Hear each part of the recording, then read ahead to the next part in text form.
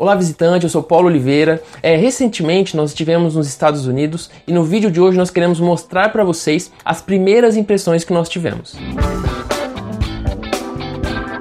Antes de mais nada, se você não viu nossos stories lá no Instagram, corre lá no Instagram do Visitas pelo Mundo. Está tudo separado lá por cada destino que a gente visitou, cada lugar que a gente passou, tem o stories lá de cada local. Tem de Nova York, tem de Boston, tem do Niágara. Então já passa lá no nosso Instagram, @Visitas pelo Mundo. Já começa a seguir a gente lá, se você ainda não está seguindo, porque lá a gente coloca bastante coisa que a gente não mostra aqui no YouTube. Sobre as primeiras impressões que nós tivemos sobre os Estados Unidos, a gente sempre tem aquela ideia do que os outros falam para nós. Tudo é muito diferente quando a experiência é a sua própria. E a primeira delas aqui que a gente quer falar é a receptividade das pessoas. Ao contrário do que muitos dizem, ao contrário do que muitos falam sobre os americanos, em diversos locais que nós estivemos, eles foram muito receptivos. Sempre tentando nos entender. Quando a gente pediu uma instrução, quando a gente pediu uma orientação, eles eram sempre solícitos em mostrar, em dizer, tentar nos entender. E é super interessante porque quando a gente pegava alguém que sabia alguma palavra em português, alguma coisa assim, a pessoa tentava, no final da conversa, agradecer, falar um muito obrigado, alguma coisa nesse sentido. O segundo ponto é a questão do trânsito. Como todos sabem, os valores de carros, os valores de automóveis nos Estados Unidos, até mesmo de locação, é bem barato, um valor bem baixo. Para você ter uma ideia, nós pagamos $25 na diária de um Elantra, um carro da Hyundai, o que, ao meu ver, foi bastante barato. Então, por esse motivo, até por carro ser barato, o trânsito é muito intenso, porque tem muito carro nos Estados Unidos. Então, principalmente em horários de pico, se prepare para pegar assim muito trânsito. Em Nova York mesmo, nós recomendamos que você use o metrô. Não tente andar de carro lá, porque é bem caótico assim, os arredores, e horário de pico principalmente é bem complicado. Nós pegamos a cidade de Boston 2 vezes em horário de pico. Um pela manhã por 7h30, 8 horas mais ou menos, e um no fim da tarde por volta de 4h30, 5 horas. E foi bem difícil, tanto de chegar, tanto de sair de Boston, porque o trânsito é bem complicado, a questão de estacionamento também é bem difícil para você se mover lá dentro. Mas por um outro lado, o trânsito é muito respeitoso, as pessoas respeitam muito o carro que está à frente, o carro que está atrás. Então assim, tem muito carro, o trânsito é um fluxo pesado de carros, mas não é caótico, tem um entendimento, tem uma educação que as pessoas têm com o próximo no trânsito. O próximo ponto é a questão do clima. O clima nos Estados Unidos é bem diversificado de acordo com a região que você vai. Então assim, nós fomos numa região que no inverno é um inverno muito rigoroso, que atinge temperaturas de -15 até -20. E constantemente tem neve lá na região de Massachusetts, tem Nova York também, que é relativamente próximo. Então depende muito da região.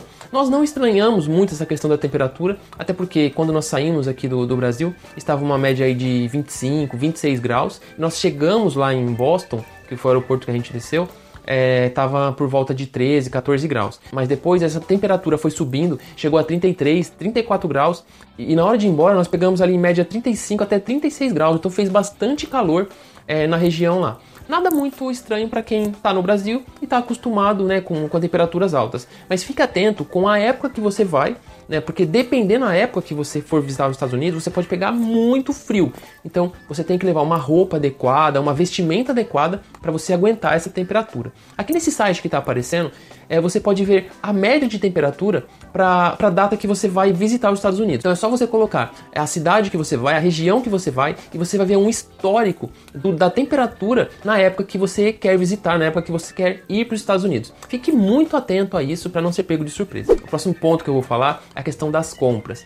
Como não poderia deixar de ser, superou todas as minhas expectativas, tudo aquilo que eu imaginava e tudo aquilo que eu ouvia com relação às compras. Preços de roupas, preços de bermudas, calças, camisetas, perfumarias, roupas íntimas, carteiras, esses itens assim que a gente encontra muito em lojas de departamento, e tal. Então superou muitas expectativas, tanto pela variedade quanto pelos preços que a gente encontra, Então foi bem interessante e bem bacana também. E o último assunto aqui que a gente vai deixar nesse vídeo é a primeira impressão que nós tivemos com relação ao inglês. Antes de viajar eu separei algumas frases, que provavelmente eu usaria mais em inglês.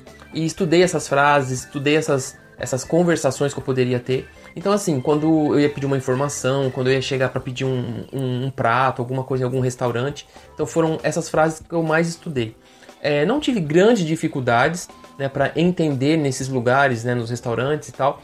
A única dificuldade um pouquinho maior assim que nós tivemos é com relação a algumas palavras. Eles falam muito corrida, eles falam muito rápido.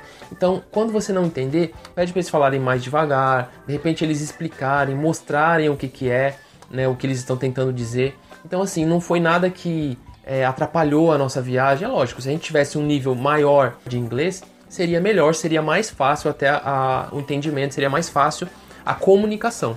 Mas pelo nível que eu sabia de inglês, pelo nível que eu tenho de inglês, eu consegui me comunicar, consegui me expressar, consegui pedir informação, consegui pedir um prato, uma refeição, conversar alguma coisa. Então foi bem interessante. Não é nenhum bicho de 7 cabeças que você, nossa, não vou para os Estados Unidos porque eu não sei falar inglês.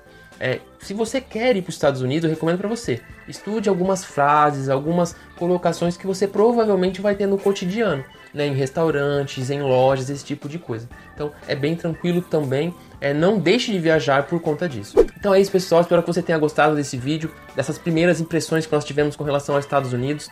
Temos diversos vídeos ainda para editar, para colocar aqui no canal, para mostrar os lugares para vocês lá. Então deixa aqui nos comentários o que mais você quer ver, o que mais você quer saber sobre os Estados Unidos, que nós vivenciamos lá, se é a locomoção, se é o transporte público, se é os destinos turísticos, se é sobre troca de dinheiro. Deixa o assunto que você quer ouvir mais pra gente fazer um vídeo aqui explicando um pouco melhor pra vocês isso, tá? Então se inscreva no canal, caso ainda não seja inscrito, né? Deixa o like aqui, clique no sininho para receber quando nós postarmos esses vídeos novos e continue nos acompanhando nas visitas pelo mundo. Até mais, tchau!